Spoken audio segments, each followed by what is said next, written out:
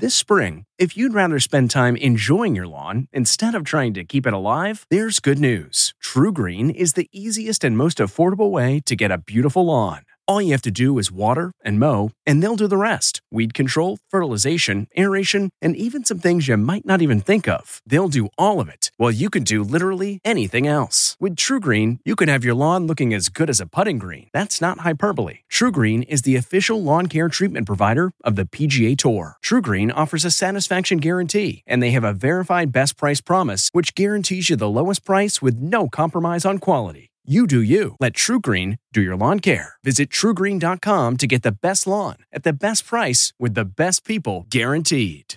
I'm Margaret Brennan in Washington, and this holiday weekend on Face the Nation, Russia responds to the Ukrainians sinking a key battleship with a powerful barrage of missile fire in the west, while Ukrainian President Zelensky says the situation in Mariupol is as severe as possible, just inhuman. We'll talk with Ukrainian Foreign Minister Dmytro Kuleba and get analysis from the former commander of the U.S. Army in Europe, retired Lieutenant General Ben Hodges. Plus, Delaware Democratic Senator Chris Coons will be here to talk about his fight to get more global COVID aid included in a relief bill that is stalled in Congress. And what impact will the war in Ukraine have on the world's food supply? We'll talk with the head of the United Nations World Food Program, David Beasley, and take a look at yet another jump in the inflation rate here in the U.S. Will our food and gas prices go even higher? It's all just ahead on Face the Nation.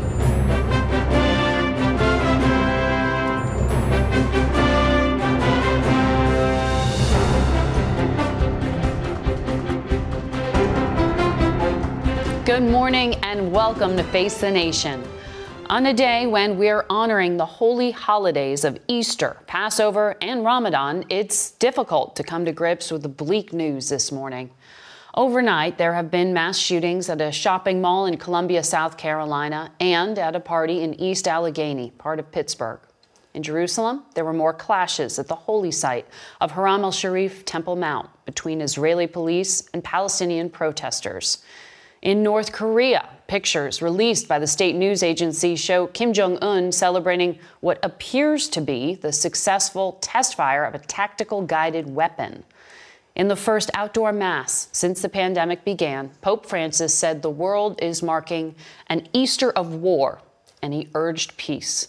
We begin, as we always do, with the news, but we do hope that you'll stay with us through our second half hour when we focus on some of the efforts being made to help those who are suffering all around the world.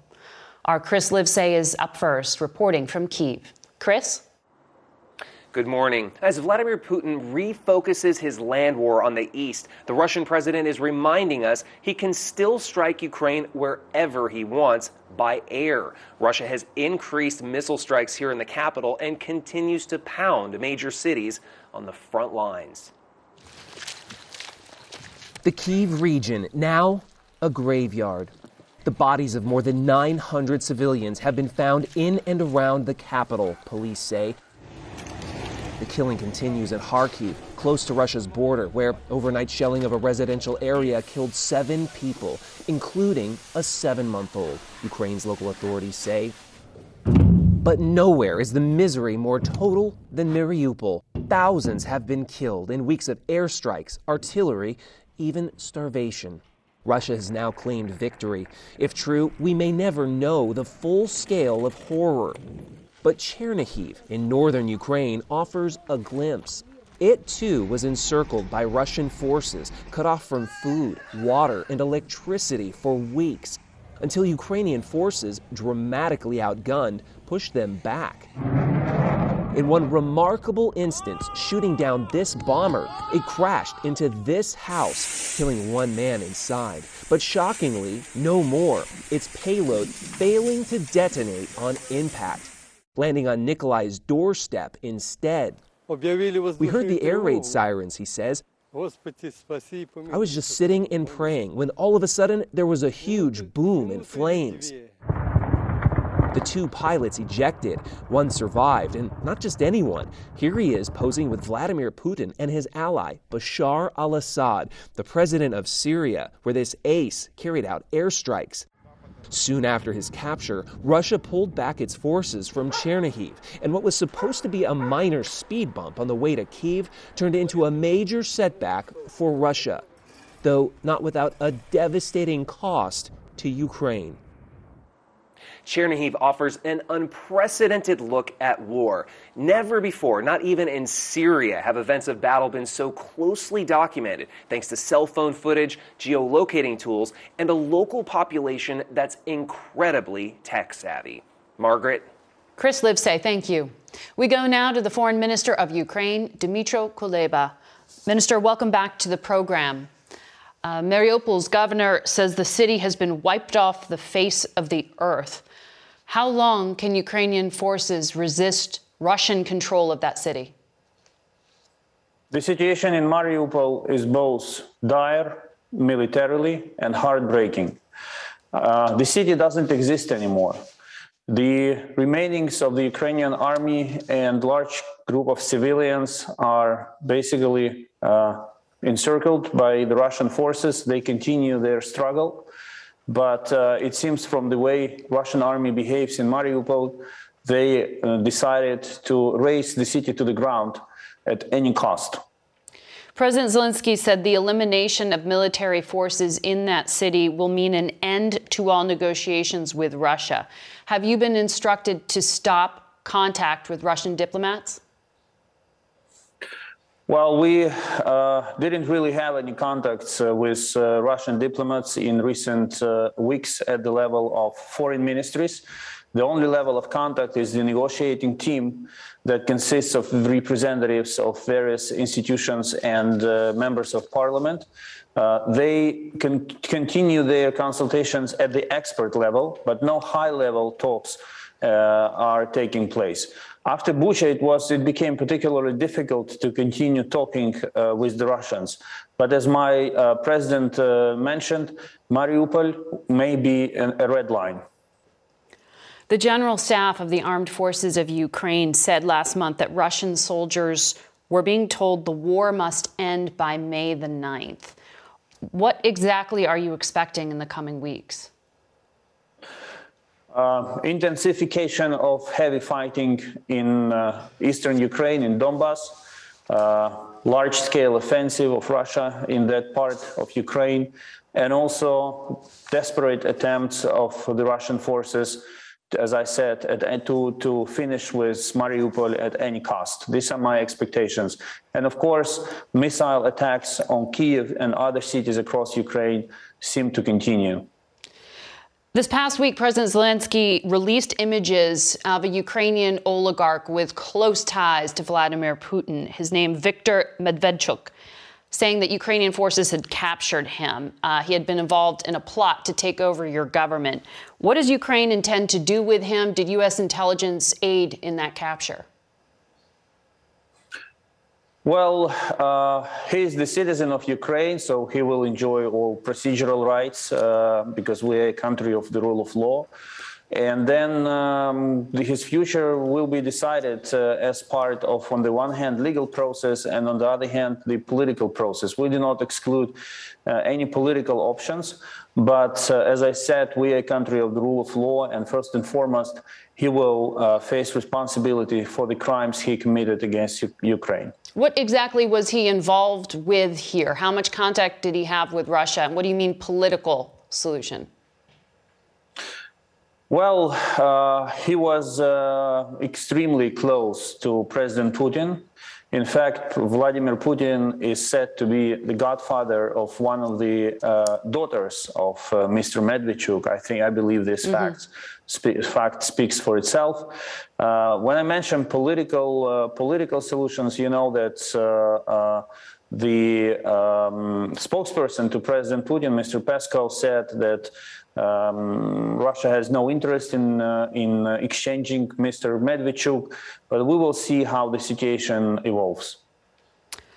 The White House says President Biden will not visit Ukraine. A lot of other world leaders have done so. Is it important to you to see a high-level U.S. official come? Is it important for the Americans to reopen the embassy in Ukraine? Since the beginning of the new wave of Russia's aggression against Ukraine, President Biden has demonstrated true leadership in providing assistance to Ukraine, in mobilizing international community to support Ukraine.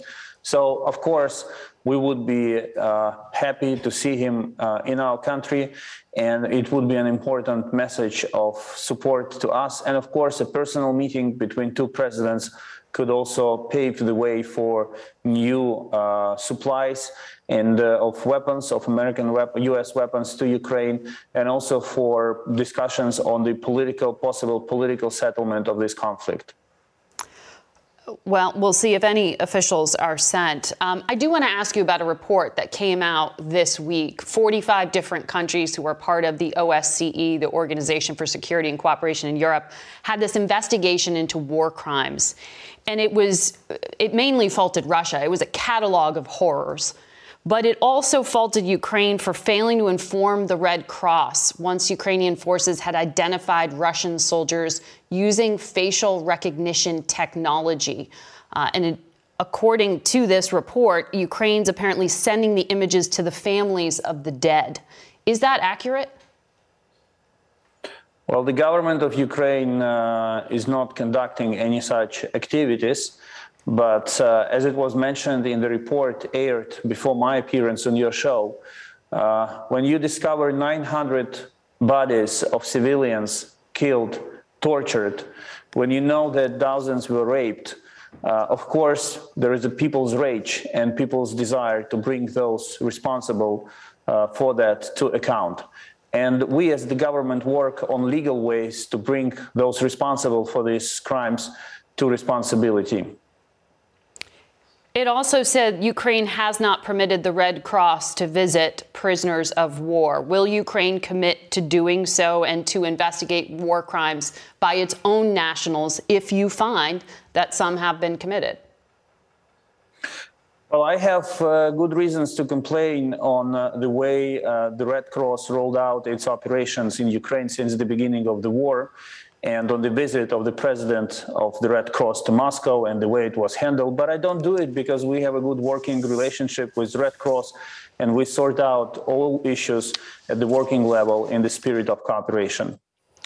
All right, Mr. Foreign Minister, thank you for joining us today. We go now to Lieutenant General Ben Hodges, the former commanding general of the U.S. Army in Europe, and he joins us from Frankfurt, Germany. Good morning to you. Good morning, Margaret. You just heard the foreign minister describe what was happening, particularly in the southeast port city of Mariupol. Many expect President Putin will intensify this assault leading up to May 9th, which is a key holiday. What do you expect to see? Well, first of all, of course, I agree with all that I just heard Minister Kuleba say, and what's been going on in Mariupol, the incredible courage and resilience of the civilians there, as well as the soldiers who have been fighting. But I do think that the pressure on the general staff to deliver Mariupol finally ahead of 9 May is immense. 9 May, of course, is this annual celebration in Russia of the end of World War II, or what they call the Great Patriotic War. It's a huge parade in Red Square every year. So obviously they need to have something to parade to show as a victory on 9 May. So I think this date does have importance there. Mm-hmm. Well, you've described a new offensive as a whole new war now. What do you mean by that? Well, what we saw in the last 7 weeks, of course, was a mishandled effort by Russia. They totally overestimated their ability. They were not prepared for the fight they entered. Ukrainians defeated them at every turn. So, of course, Russia now has withdrawn from most places, and they're focusing on the Donbass region. And interestingly, the General Staff has decided not to mobilize all of their reservists, which tells me that there's not going to be a phase 3, that what we're going to do now for the next few weeks is phase 2, and they're going to focus on trying to gain control of all of Donbass. And I think that's going to be it for the rest of the year, because they don't have the capability, I don't believe, especially if they don't mobilize reserves, to continue the fight after this. Does that mean the fight could be wrapped by the 9th of May? No, it means that they will not have the ability to conduct any further offensive operations after this. And for sure, the fighting is going to continue. They're going to continue as long as they have missiles murdering innocent Ukrainian civilians, keeping the pressure on Ukraine. But my sense is that they have made a decision because of the pounding that they have taken and the lack of resources. I mean, frankly, they can't even build new tanks because the sanctions are restricting the types of parts that they have to bring in for new equipment, that they really are culminating in their ability to launch further offensive operations, particularly towards Odessa, for example, or Kyiv. I don't see them having the potential for that this year. President Biden authorized new weapons transfers. We know now that some of them have been arriving just over this past weekend. In this new package, artillery, 18 medium-range howitzers, 40,000 artillery rounds. There's other kinds of munitions, armored personnel carriers. How long does this kind of weaponry last? How significant is it to the fight? The howitzers are particularly important, and especially the 40,000 rounds of ammunition that are coming with those howitzers. That's the equivalent to a U.S. artillery battalion, 18 howitzers. This is substantial, a high-quality weapon system, but I have to say, it's still not enough. What the Ukrainians need desperately are long-range fires, rockets, artillery, drones that can disrupt or destroy the systems that are causing so much damage in Ukrainian cities, and which will also play a critical role in this next phase if and when it begins. The hundreds of Switchblade drones, for example, these are very good, but we need about 1,000 more. If you assume one drone per tank, per artillery system, per infantry fighting vehicle, you can see why the numbers. This is about us being the arsenal of democracy. This is about us supporting democracy versus autocracy. And I would really like to hear the administration talk about winning and having a sense of urgency on getting these things there. Otherwise, this window of opportunity we have the next couple of weeks to really disrupt Russia's attempt to build up is going to pass. Well, we hear from the administration that the aim of all this is to strengthen Ukraine's hand at a negotiating table. But we've heard from the Ukrainians, there's no table to sit at right now. Are you saying it doesn't look to you like the administration has decided they want Ukraine to win? They just want a stalemate?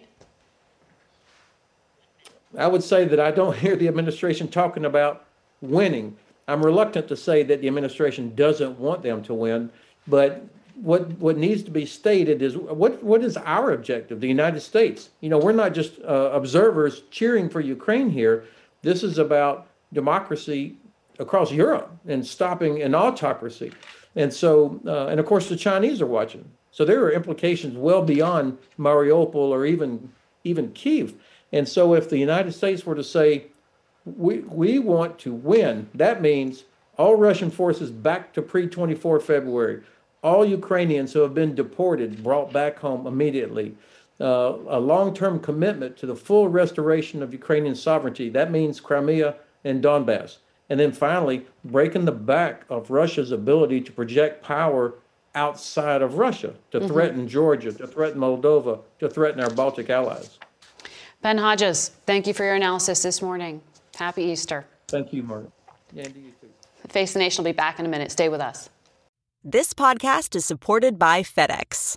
FedEx offers fast delivery, more visibility, simple returns, and weekend home delivery to 98% of the U.S. population on Saturday and 50% on Sunday. With FedEx, you get picture proof of delivery, ensuring you always know where your package is. Returns are simple with packageless and paperless returns. Plus, FedEx Ground is also faster to more locations than UPS Ground. See the FedEx service guide for delivery information. So, what are you waiting for? See what FedEx can do for your business. Absolutely, positively FedEx. This episode is brought in part to you by Audible, your go-to destination for thrilling audio entertainment. Whether you're looking for a hair-raising experience to enjoy while you're on the move or eager to dive into sinister and shocking tales, Audible has an exclusive collection of thrillers from best-selling authors that will keep you on the edge of your seat. Like James Patterson's first audio-only thriller, The Coldest Case. Experience stories like never before, where every chilling detail is brought to life by captivating sound design. Plus, as an Audible member, choose one title a month to make yours forever. And now, new members can try Audible free for 30 days. Just visit audible.com/WonderyPod or text WonderyPod to 500-500. That's audible.com/WonderyPod or text WonderyPod to 500-500. We turn now to the economy. Inflation in the U.S. surged to yet another new 4-decade high of 8.5% in March, according to the Labor Department. Mark Strassman takes a closer look at how the price spike is impacting businesses and families across the country. Inflation's not running, it's sprinting. And sometimes everything on life's menu seems to bring sticker shock. Year to year, meat, fish, poultry, and eggs jumped almost 14%. I can't believe how much everything has gone up. It's ridiculous. Used cars and trucks up 35%. Gas up 48%. Connecticut families are getting slammed by inflation, especially at the pump. Among major cities, Atlanta has seen America's second highest rate of inflation year to year, 10.6%, behind only Phoenix and just barely. Biggest factors, housing costs and energy prices. Blame a tangle of pressures. Supply chain issues, trucks waiting up to 30 hours to cross from Mexico into Texas. Labor shortfalls. Walmart's offer to new truckers up to $110,000 in their first year, more than double the national average. Ukraine's crisis, its impact on energy prices, and our pandemic economy. It went from deep freeze to red hot and needs relief. The Fed is telling us that it's not going to be this year. It's probably going to be the end of next year. An inflation forecast that leaves many restaurants shaken. Inflation eats up their thin profit margins. Restaurants have had to raise prices by at least 10%. Karen Bremer leads Georgia's Restaurant Association. How many more restaurants in Georgia do you expect realistically will close by, say, the end of 2022? I think we could lose another 3,000 restaurants probably. Because? Because people are just stretched to the max right now. All eyes turn now to the Fed, which uses interest rates to achieve two goals. One is full employment. America has that. Their other job is to make sure that we have price stability. They have failed on that front, and they are late to the game. Mark Strassman reporting from Atlanta. China is wrestling to contain the worst surge in COVID infections in 2 years. Dozens of Chinese cities are under some form of lockdown right now. But the city grabbing the headlines is Shanghai. Elizabeth Palmer reports from Tokyo. 25 million people live here, but you'd never know it. For going on 3 weeks, this dynamic metropolis has been shut down. Private companies like Alibaba, China's Amazon, have been working flat out, and so has an army of state workers to feed millions of people who can't go out to shop or even seek medical help. It hasn't gone well. Protests have erupted when food has actually run out. Anyone who tested positive had to board a special bus and check in to a government isolation facility, including one in Shanghai's retrofitted convention center. Last week, there was desperate pushback when police tried to evict residents from their apartments, slated to be turned into even more isolation centers. You might think all this would convince the Communist Party to change course. Well, think again. Chinese television reported a few days ago that President Xi Jinping is doubling down on the so-called dynamic zero COVID policy. But the costs are mounting. Trucking has slowed dramatically. So has freight moving out of Shanghai's busy port. And companies that make everything from cars to iPhones are partially or completely closed. Public health experts, even inside China, off the record, will say that the current COVID policies are unsustainable. But the Communist Party has staked its reputation on them, and for that reason, they're not budging. Margaret? Elizabeth Palmer, thank you. We'll be right back. The White House Easter egg roll returns tomorrow after a 2-year hiatus due to COVID. But last week, the Washington Post reminded us about 1946, when Harry Truman canceled it, along with the Easter dinner, for a different reason: to call attention to the post-World War II food crisis. This year, the United Nations predicts the war in Ukraine could cause an estimated 1.7 billion people to go hungry.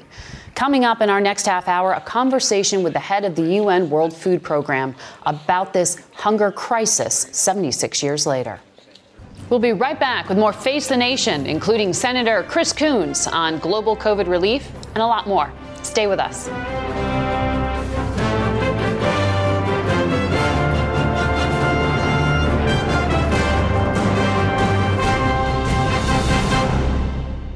If you're constantly on the hunt for a good deal, then you need Rakuten. Rakuten is the smartest way to save money when you shop, because members get cash back at over 3,500 stores across every category, including fashion, beauty, electronics, home essentials, traveling, dining, and more. You're already shopping at your favorite stores. Why not save while you're doing it? It's a no-brainer. Get the Rakuten app now and join the 17 million members who are already saving. Cashback rates change daily. See Rakuten.com for details. That's Rakuten. Your cash back really adds up. At Amica Insurance, we know it's more than just a car or a house. It's the 4 wheels that get you where you're going and the 4 walls that welcome you home. When you combine auto and home insurance with Amica, we'll help protect it all. And the more you cover, the more you can save. Amica. Empathy is our best policy.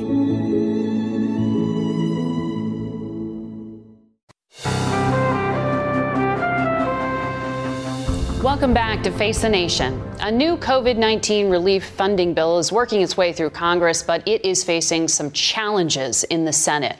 Democrat Chris Coons of Delaware joins us now from Wilmington. Good morning to you, Senator, and happy Easter. Happy Easter, Margaret. Great to be on with you. Leader Schumer has said new money for global vaccination will have to wait until later in the spring because the Senate couldn't come to an agreement. There are still more than 3,000 people around the world dying from COVID each day, a new variant coming out roughly every 4 months. What do you see as the real world impact of this stall? Well, Margaret, I was so disappointed that we in Congress could not come together and deliver critically needed global help to deliver the vaccines that we've already invented, developed, and purchased, and to make sure that the nearly 3 billion people around the world who haven't yet had a single vaccine dose get some protection against this pandemic. As we were fighting over this additional payment, this additional funding for COVID relief globally, one of my colleagues memorably said, well, my constituents are done with this pandemic. Margaret, just because we're done with the pandemic doesn't mean it's done with us. And the best way to protect the American people from the next variant that might kill more Americans and more people around the world is to ensure that the rest of the world has access to America's vaccines. Last point, there's dozens of countries that had to rely on Chinese and Russian vaccines that don't work. Senator Romney has argued that this needs to be paid for. Is there any compromise that you see here? Because I think you just said that the vaccine is sitting already purchased. So what happens? Does it just go bad if you don't come up with this funding? We are going to lose millions of doses of vaccine that will expire. And I think that's part of the argument that I've been making to my Republican colleagues. We shouldn't waste this moment, this opportunity. I respect Senator Romney's press for us to find offsets. But in a moment when we badly need additional emergency funding to support the Ukrainian military resistance against Russian aggression, to support millions of refugees in Ukraine and around the region, in Europe and throughout the world, and to provide food relief and additional COVID relief, I think we should treat this as emergency spending. But frankly, we'll negotiate what we have to in order to secure a chance to move forward and not waste the vital vaccines America has already purchased. There are some Republicans saying there should be no spending except for on defense. Are you saying this is how it should be characterized? I think this is critical to our national security. Look, we've already lost 1 million Americans this weekend as families gather to celebrate Easter Sunday or to celebrate Passover or during the holy month of Ramadan. We have folks from all three major global faiths, from Islam, from Judaism, from Christianity, that jointly have their roots in the Middle East millennia ago. All of these great faiths have a common principle to do unto others as you'd have them do unto you, and to care for those in need around the world. I think we can and should justify this additional spending as critical for our national security or as teaching our values, showing to each other the best in the human spirit and the most central tenets of the faith that inspires so many Americans. For the $10 billion of funding that is sitting in Congress for future vote, that would go towards vaccines and treatments here in the United States. Even some Senate Democrats are saying they want to attach some kind of amendment regarding these border restrictions related to COVID. Do you see a way out of this standoff? Margaret, it's going to be challenging. So what is the compromise to get around the issue at the southern border? Well, frankly, what I think you're referring to is the announcement that Title 42, which is a public health measure, may be rolled back in a number of weeks. That's something where the CDC declared that they could no longer justify this ongoing practice of expelling folks who come to our border based on the pandemic. In the region where I'm from, we're seeing infections rise. I think Philadelphia, for example, just returned to a mask mandate. So my hope is that that will be reconsidered appropriately. Mm-hmm. I know that there are both Republicans and Democrats calling for a reconsideration, and the administration just announced a plan for how to deal with a possible surge in crossings at the border. Margaret, we do need to come together and show our values, that we can secure our border and improve the inhumane immigration system, mm-hmm. that so many of us have worked to try and address for years.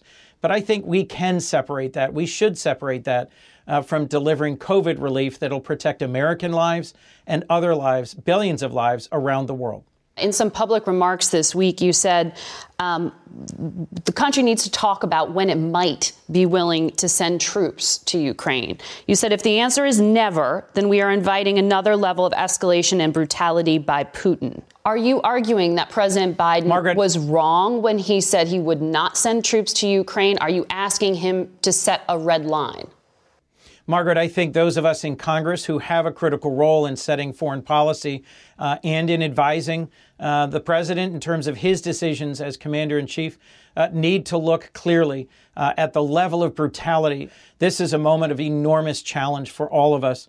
And I deeply respect President Biden's leadership in pulling together the West, in imposing crushing sanctions on Russia, and in bringing to this fight countries that had stayed on the sidelines before. I think President Biden's leadership has been steady and constructive, but this is a critical moment.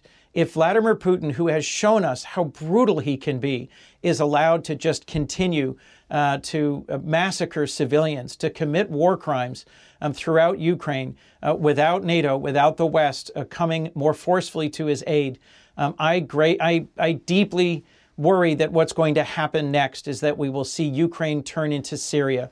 Mm-hmm. The American people cannot turn away from this tragedy in Ukraine. I think the history of the 21st century turns on how fiercely we defend freedom in Ukraine, and that Putin will only stop when we stop him. I'll close with this, Margaret.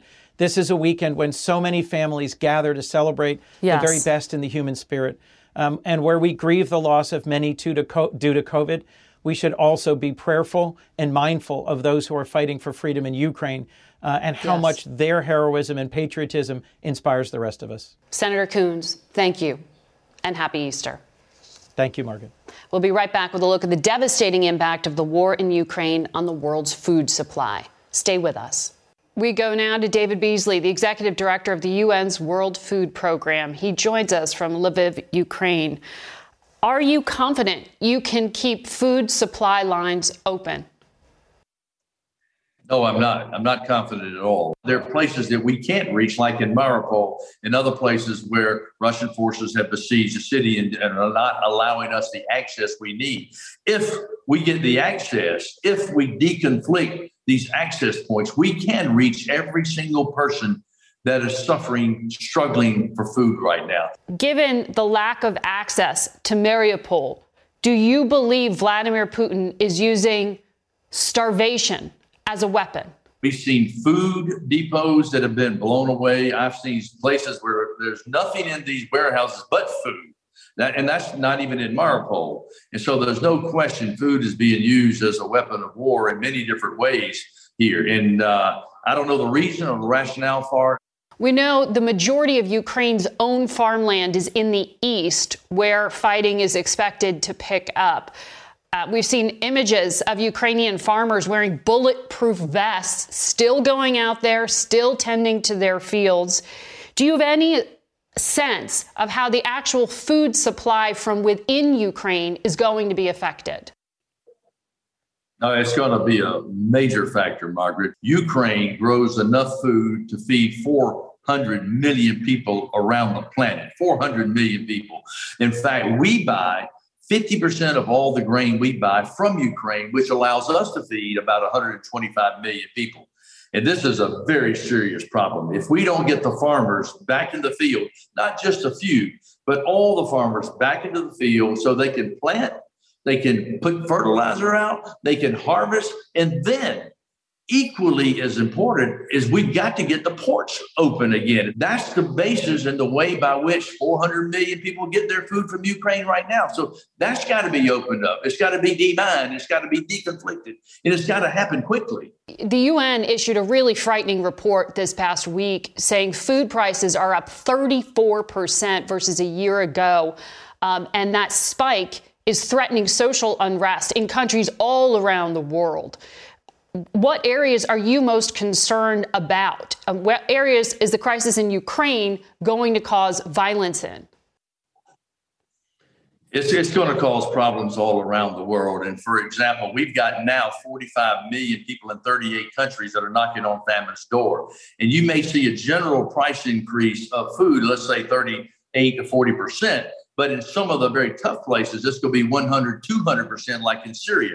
And let me just give you, for example, in Yemen, we've already cut rations to 8 million people by 50%. In Chad, Niger, Mali, we're already seeing an incredible number of people talking about migrating from Central America into the United States, from El Salvador, Guatemala, Honduras. Just pricing is going up, up, up. If we don't get the food that we need to reach the people in need, whether it's in the Middle East, Northern Africa, or in Central America, you're going to have famine and you will have destabilization of nations. And then you will have mass migration. And this will cost 1,000 times more than if we can get the food and reach the people before they either die or create political unrest or migrate. You're already cutting back on food rations in certain countries because of the crisis in Ukraine.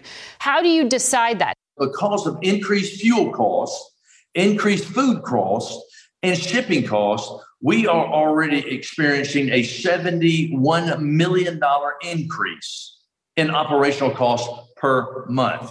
So when we don't have enough money, well, guess what? We have to choose which children eat, which children don't eat. We try to reach the most vulnerable children, but it's based on money. There's $430 trillion worth of wealth around the world today. There's no reason a single child should be dying from hunger, much less going to bed hungry.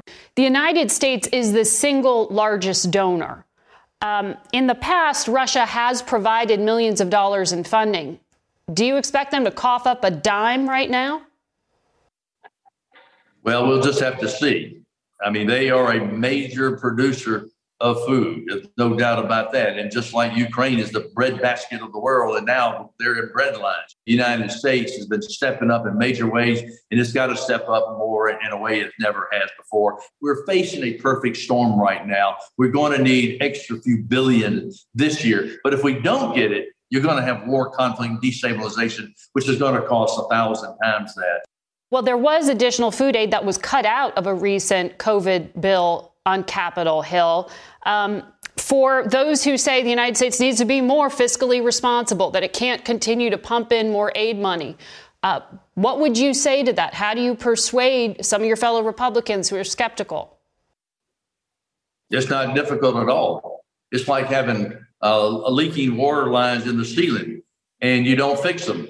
and you go have to replace the flooring. You're going to have to replace the table, the chairs, the curtains. It's a lot cheaper to go up there and fix the water lines. If you don't reach the people where they are, it's going to cost you 1,000 times more. We feed 125 million people on any given day, week, or month. And I know from firsthand experience, people don't want to leave home. They don't want to migrate. But if they don't have food, and for example, in Syria, we can feed a Syrian in Syria for 50 cents a day. That same Syrian ends up in Berlin or Brussels, the United States. The humanitarian support package is $70 a day. The World Food Program put out a report saying back in 2015 that surge of Syrian migrants into Europe was driven by a cut of funding in World Food Program aid because people couldn't find food in the camps. They went elsewhere. Are you predicting that you see a refugee crisis resulting if there is not more food aid? I have no question about it.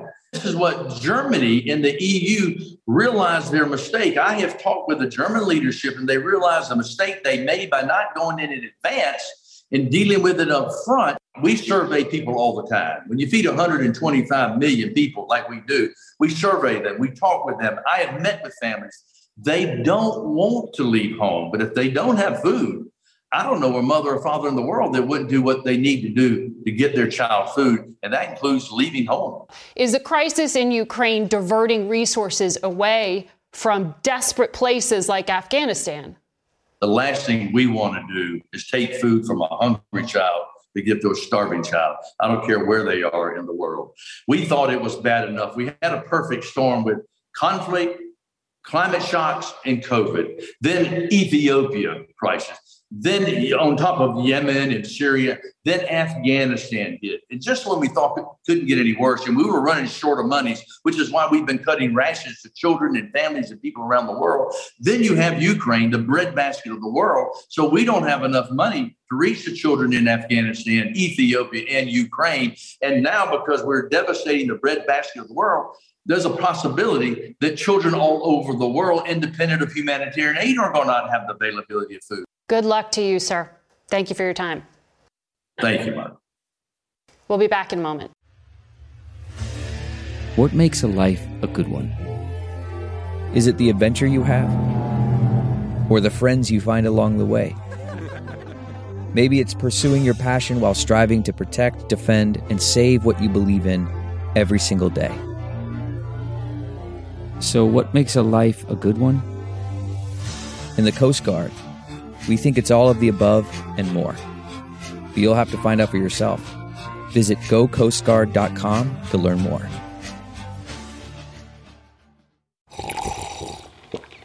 That's not just the sound of that first sip of Morning Joe. It's the sound of someone shopping for a car on Carvana from the comfort of home. That's a good blend. It's time to take it easy, like answering some easy questions to get pre-qualified for a car in minutes. Talk about starting the morning right. Just like customizing your terms so your car fits your budget. Visit Carvana.com or download the app to experience car shopping the way it should be. Convenient, comfortable. The number of migrants crossing the U.S. southern border has already hit a record in March, and we aren't even at peak migration season. We want to go now to Sister Norma Pimentel, the executive director of the Catholic Charities of the Rio Grande Valley. Good morning to you, Sister. Happy Easter. Good morning to you, too.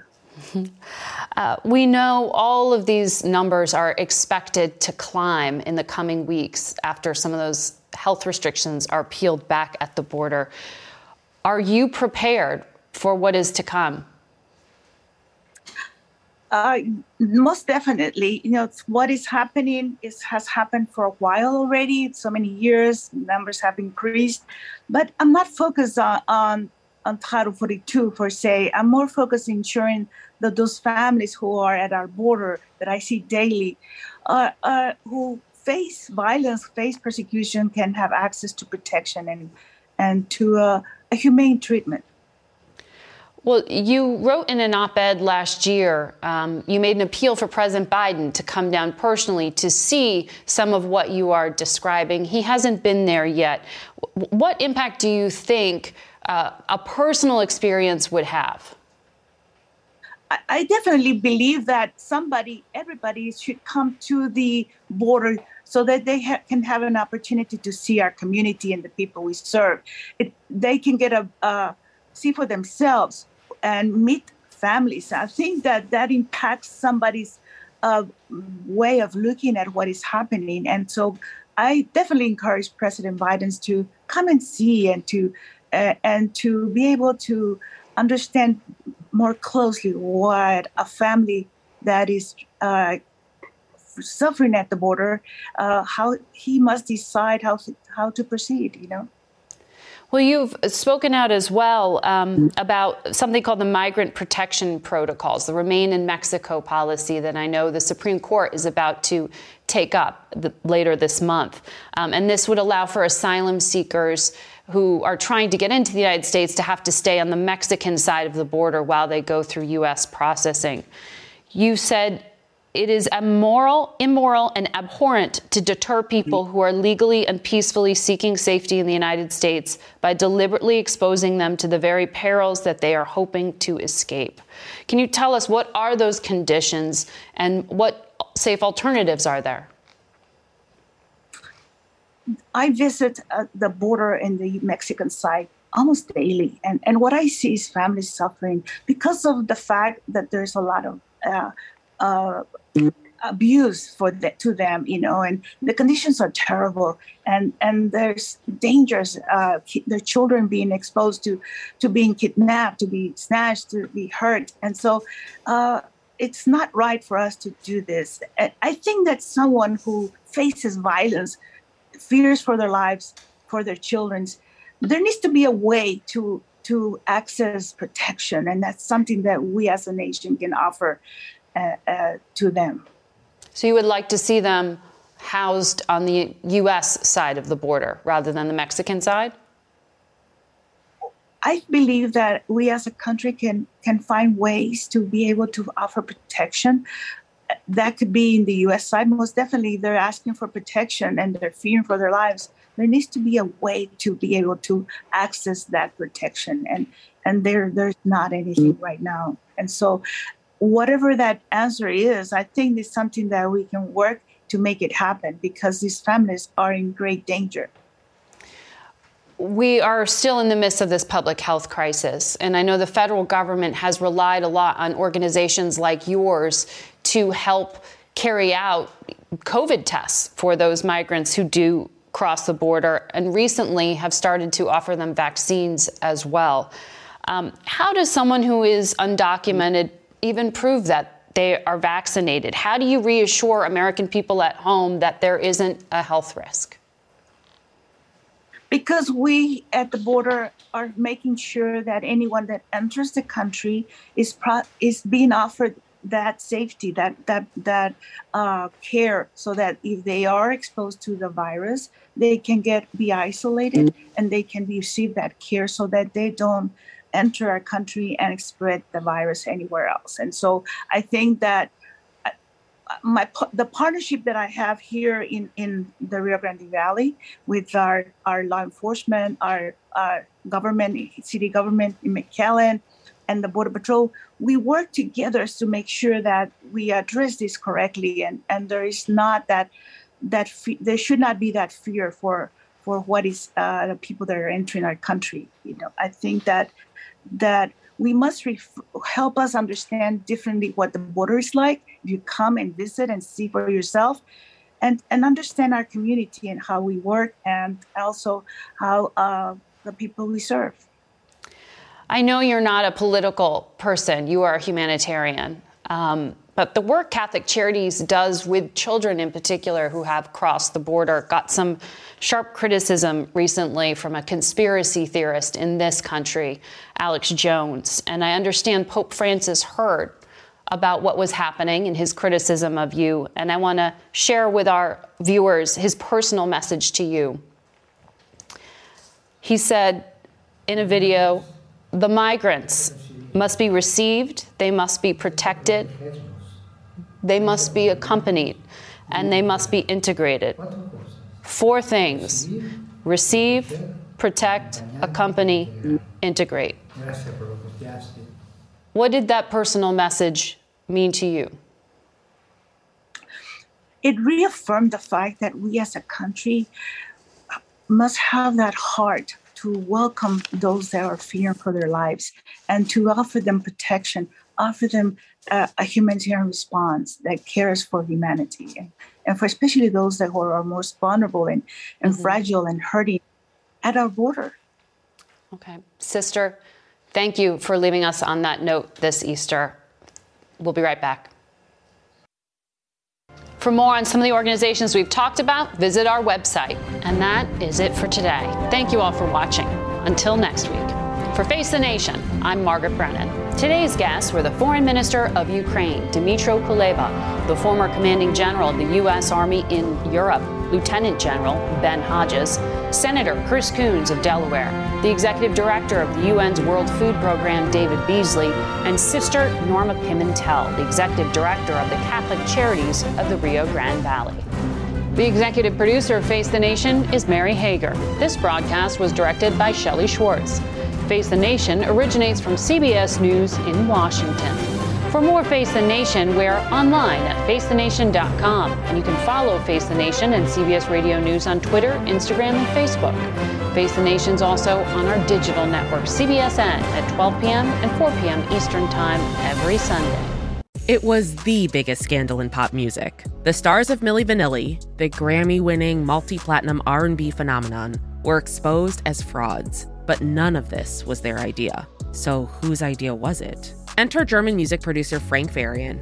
He saw the success of acts like Michael Jackson and Prince, and he wanted in, no matter the cost. So he devised the perfect pop heist. Two once-in-a-lifetime talents who were charismatic, full of sex appeal, and phenomenal dancers. The only problem? They couldn't sing. But Frank knew just how to fix that. Wondery's new podcast, Blame It on the Fame, dives into one of pop music's greatest controversies and takes a never-before-heard look at the exploitation of two young Black artists. Milli Vanilli set the world on fire, but when the truth came out, Rob and Fab were the only ones who got burned. Looking back now, it's hard not to wonder, why did everyone blame them and not the man pulling the strings? Follow Blame It on the Fame, Milli Vanilli on the Wondery app or wherever you get your podcasts. You can binge all episodes of Blame It on the Fame early and ad-free right now by joining Wondery Plus.